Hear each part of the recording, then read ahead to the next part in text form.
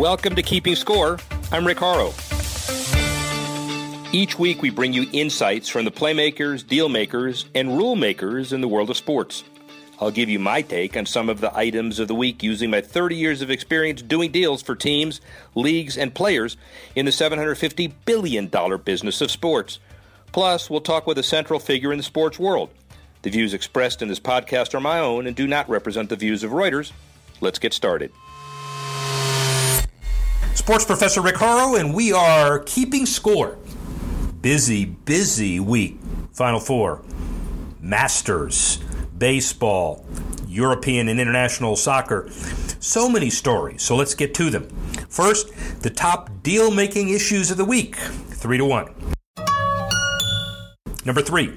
The Football Association, FA, English national soccer body, seeking to rebrand the English Football Association to improve its global image. Outgoing CEO Martin Glenn attempting to dispel a perception of arrogance toward the FA's counterparts in the international game by pursuing a name change that will put England in line with every other association in world soccer. Glenn described the name as the ultimate expression of arrogance.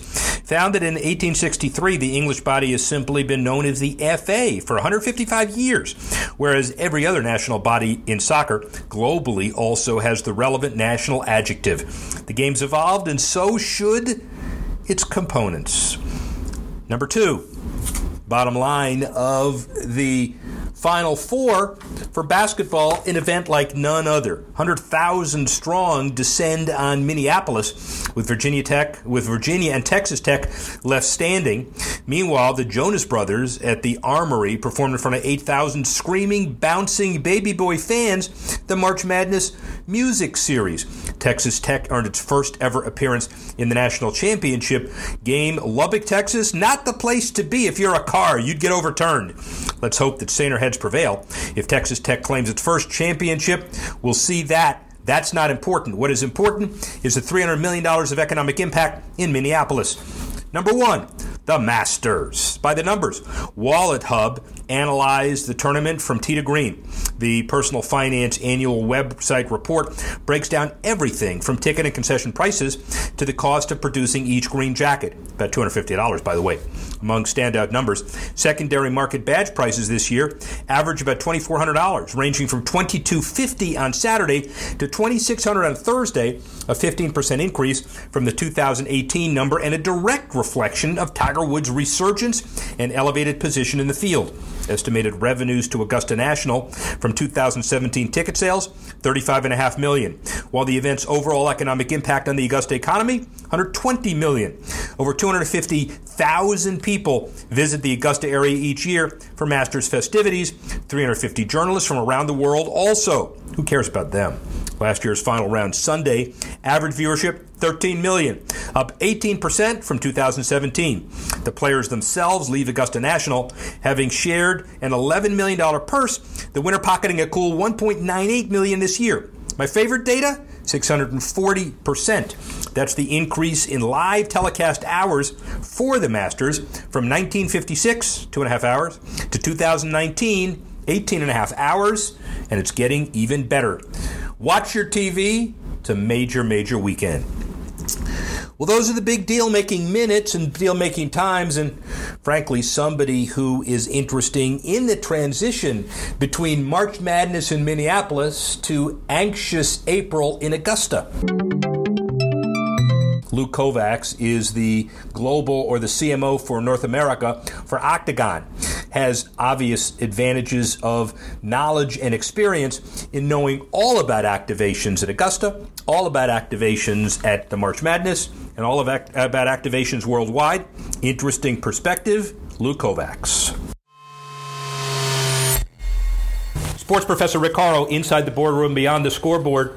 We are at the confluence of March Madness in Minneapolis, getting into Anxiety April in Augusta. It is that time of year again with two of the biggest events, not only because of ratings, but because CBS dominates, because of activation, because these are two spots where you all want to be and I am and you're not. But more important than that, it's the example of how industry trends kind of dominate in sports marketing. As we know, it's a $1 trillion sports business, and one of the largest growth areas is corporate sponsorship broadly defined, and the trends are really important.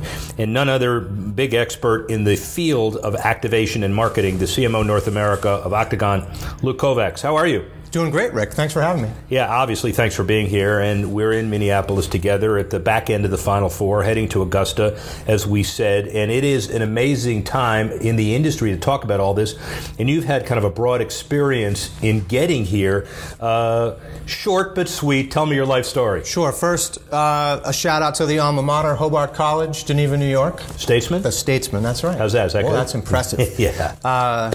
First job in the athletic department at the University of Florida, a stint with the Sports Commission for the state of Massachusetts, and now Octagon, 18 years with the company.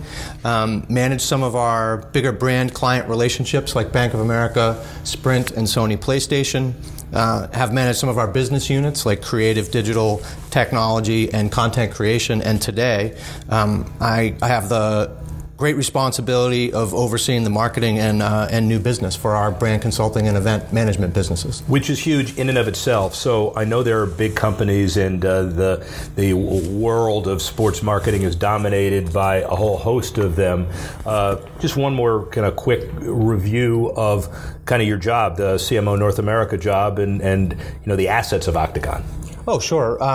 We have 20 plus brand clients who we work with on their sponsorship strategy and activation. We've got numerous professional golf events that we run on the LPGA Tour, PGA Champions, and others, and have diversified those events to include culinary events, music events, really any type of event. We run 13,000 brand activations a year, so multiple events a day across the calendar year that we're involved with. 13,000, yet he's spending a few minutes with me here in Minneapolis and then a few minutes with me in Augusta. So it's either I'm important or those events are important. I suspect it's the latter. It's definitely the latter. Definitely the latter. Thank you, ladies and gentlemen. This interview is over. Lou has some specific ideas and trends in the sports marketing business, again, fast growing. So let's talk about a few of those. First idea, kind of the new endemics, talk a little bit about it. Sure. If you think about the types of brands that have historically been involved in sponsorship, we have talked about that in two ways. One, the endemic brands, companies like Gatorade or Nike or Spalding or Wilson. They make the stuff that's involved in the fabric of the sport, and so they need to be there to market their products and services because they're deeply involved in the sports. And then there are traditional brands, companies in financial services, insurance, maybe healthcare, where they're really involved in sport because they want access to the audience. And then there's this new type of endemic that we're seeing where it's really the emergence of technology brands who want to be at the same time a sponsor of these big sports properties, but also a business partner, right? They want to deploy their technology and they want to then do storytelling and activation and corporate hospitality around those big events. Technology is the fastest growing, I think, sector that anybody puts their hands on. And yet, in many ways, it's the hardest to explain. Consumers can be easily glazed over by the reasons why one technology company may have a market edge over another, yet it is important to understand it. So hence the activation, the content, the marketing strategy, the media message. So obviously you help in all of that, but that is an important trend. It is, for sure. And I think one of the things that brands in the technology space see from sports is that it's a proving ground. Right? It takes, there are a few things that require the immediacy or the accuracy that sports require, especially at big-time events like the Final Four or certainly in Augusta at the Masters. So it's a proving ground, and it creates great opportunities for storytelling. And if you can sort of prove it in sports, then explaining how that same technology might apply to the healthcare industry or the financial services industry is it's great from a storytelling perspective, and it shouldn't be that big of a leap, to convince those other customers. And from a technology perspective, I know activation is an important part of your mandate from Corporation X. It used to be easy to slap up a charging station and have a phone company sponsor the charging station, and everybody comes in, they love it because they get their phone recharged. A bit more sophisticated today, isn't it? Yeah, it is, and I think one of the other trends we'll talk about is personalization, right. And that's an expectation that consumers and therefore fans have. And so Final Four is a great example. You see some really interesting activations. I love the thing that Uber Eats did after the first round, where they were offering free delivery if your team lost. Right, so very personalized to you as a fan. I think playing to the emotion that those people are going to have. I'm a little disappointed. Maybe I need some food quickly here at the house. So I just think that's an interesting example. It's a good profit center for them too, because these are people who were willing to kind of jump off the third-story balcony, and now they're going to spend money patronizing a restaurant, maybe paying Uber Eats again to deliver down the road. Who knows? Yeah, good idea. Yeah, it's a brilliant. Did you come up with that? I did not. Brilliant marketing strategy. Yeah. Second trend, I think, deals with $12 billion a year. I know now, out of a $100 billion growing industry, is philanthropy and CSR. But I know you single that out even higher. So talk about that a little bit. Yeah, we just see a lot of the brands that we work with, and then just across the industry in general, brands really seeking to use the spotlight that their sports and entertainment sponsorships provide them to really highlight some of the good things that they're doing in the corporate social responsibility space.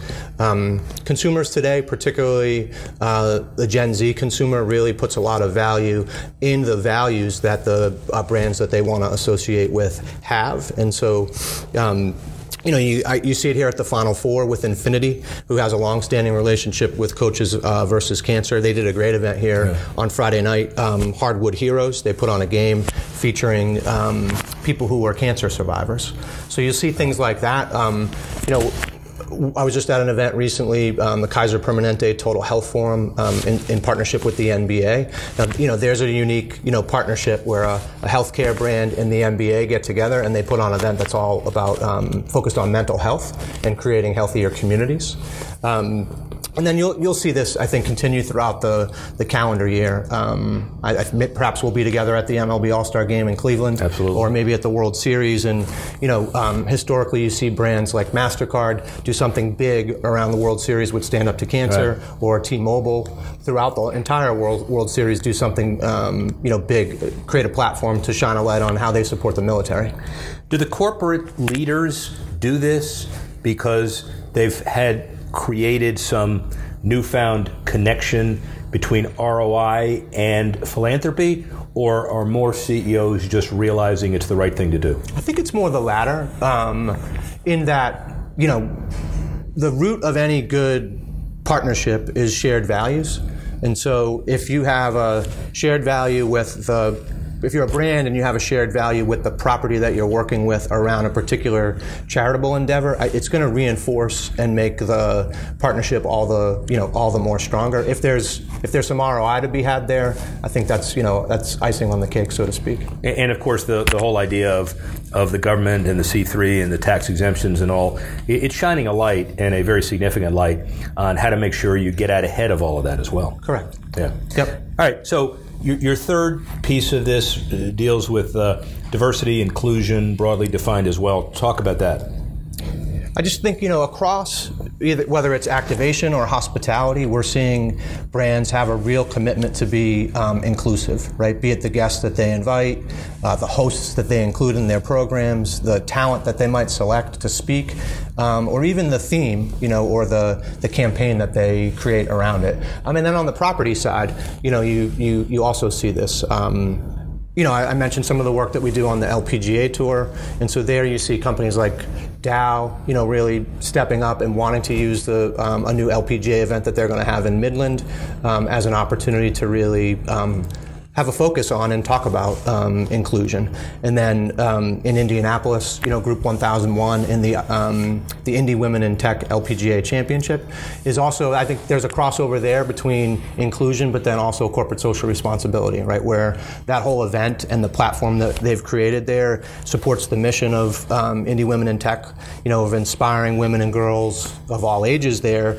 to get involved in STEM-related careers. So it's a really nice confluence of sports and CSR and diversity and inclusion. And the uniqueness is really important these days, I would think, because I don't want to minimize it, but anybody can give at the office to traditional causes. But the real key is to identify some causes that not only move the needle for the CEO and the major cause of the corporation, but to stand out amongst the clutter of a lot of other giving. Right. And it's also interesting where, the assets that you may get as a brand sponsor, whether it be media or whether it be signage, if you're able to use those you have a choice. You could say, well, I want to highlight a product or a service that we provide, or I want to use that investment to talk more about the charitable work or the corporate social responsibility work that we're doing, and that does appeal, to some of the younger consumers that brands are after these days. Last and finally, and maybe most important, because it does encompass a lot of the other three and everything else, is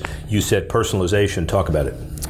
Well, I mentioned the Uber Eats example, which I love. Here at the Final Four, you see AT&T with their with the Fast Break digital product that they have, or Intel with some of the virtual reality work that they're doing, and it's really all about thinking about the fan or the consumer as the director of programming. Somebody who gets to pick and choose what they want to watch, when they want to watch it, what angles they might want to watch it from, which broadcaster do they want to hear it from, and then really I think learning and borrowing from what people see in the esports and gaming space, embedding the social experience right into the platform and the engagement that fans have. And even in a more traditional way, someone like Coke who issues specific team branded specific bottles or cans throughout the tournament is just a play to that whole notion of personalization. So you don't want to say gone are the days of the rate card, but personalization is almost counter to the you can buy 3 of these and 8 of these, and it's going to cost this and that, and here's your total. Yep. We've evolved, haven't we? Yeah, we have. And you still need your base package of assets, but then you need to be very creative about how you're going to, what are you going to do with those assets? What's the activation plan that you're going to create, and who are the partners that you're going to want to work with, on the media side, on the social side, and on the technology side. So the bottom line of all of this, you take all of these 4, which are very unique trends, not necessarily unique to you, but you thought about all of this, and you sit down with a client or a potential client, and you say, I know this is what you want to accomplish, or tell us what you want to accomplish, and we will tailor a plan around you. That's the way things are done these days, mostly. Yeah, is that right? Yes. We advise clients to go into to start with what are the objectives, even before you decide what it is that you want to buy. What are the objectives? So then what's the best property to form a relationship with, and then what's the best activation plan to create around it? Were you the one that told Zion Williamson to blow out his shoe to get a better sneaker deal? Yeah, I was not. No, you were not. So far you're 0 for 2, but These are 2 really, really good ideas. Yeah. Where is it? Final question for you, maybe the hardest one to ask. 5 years from now, broadly defined, where is the sports marketing business as it relates to corporations? Oh, I think it's as the consumer mindset and landscape continues to evolve, brands are going to flock to places where that capture people's attention, and there's nothing better, than sports and entertainment. So I think there will be continued growth in that area, but you're also going to have to be very smart about the partners that you choose and how the channels that you distribute your message. Ladies and gentlemen, we all understand now that sports has been viewed as the last remaining real-time appointment TV and safe there. And folks like Lou Kovacs and their creative thinking will preserve, protect, and package those opportunities for corporate America and corporate world. Good to have you here, CMO, Octagon North America. Lou Kovacs, thank you very much. Thank you, Rick. Great to be with you. Lou has his 4 pillars, and it's good just to hear about what the economics of the sports business are like today and in the future. Let's go to the top tech issues 3-1. Our Sports Tech Minute. Number 3 first. MLB cutting back its Facebook streaming deal to just 6 games for 2019. Sports Pro says the agreement marks a significant drop from last year. Facebook get the rights to stream 25 games exclusively on its Watch platform in the U.S. One reason that baseball may be scaling back its Facebook commitments, likely to do with their new deal with Twitter and the potential future endeavors in the e-sport sector. Number 2, Will Smith and Jada Pinkett Smith's Westbrook Studios collaborating with Formula One. Pre-filmed stunts and challenges, including Will Smith's Bucket List, which premiered on Facebook Watch.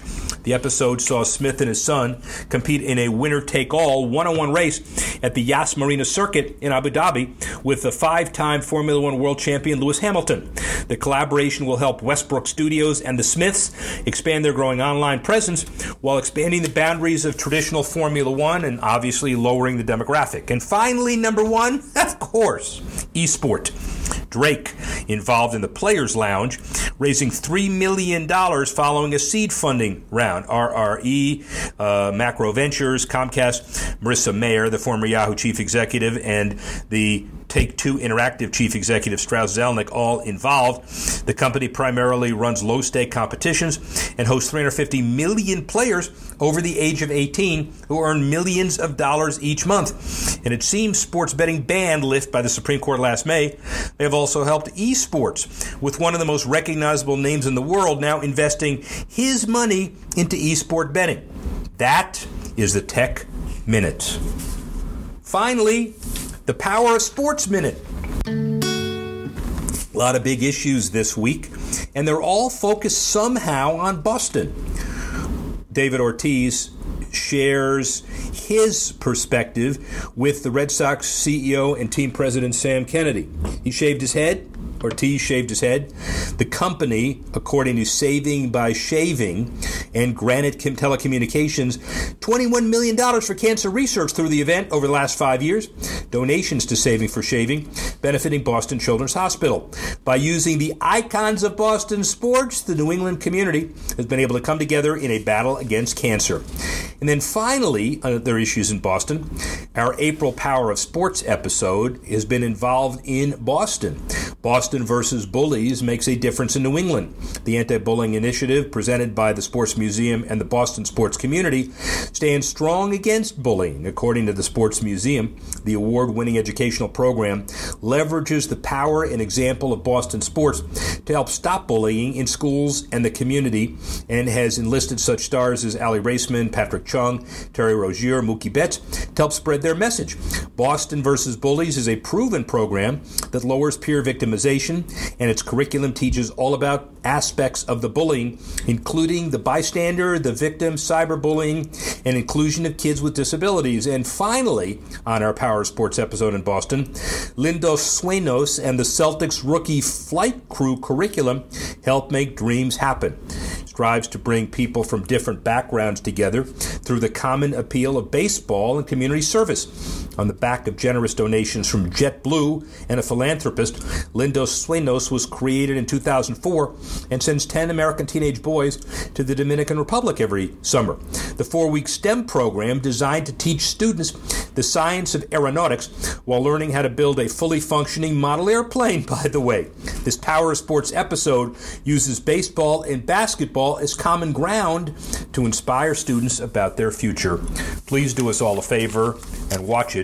It certainly changed a little bit of my perspective on Boston sports. Here's another perspective: Boston strong, not only on the field of play, but off it as well. That's the Power of Sport Minute. Well, that's our podcast for today. We'd like to thank all of you who are listening and watching. And once again, join us next week for another edition of Keeping Score. Thanks for listening to this edition of Keeping Score. Assistance provided by Carla Swadek, Tanner Simpkins, Reuters Digital. I'm Rick Horrow. Thanks again for listening. See you next time on Keeping Score.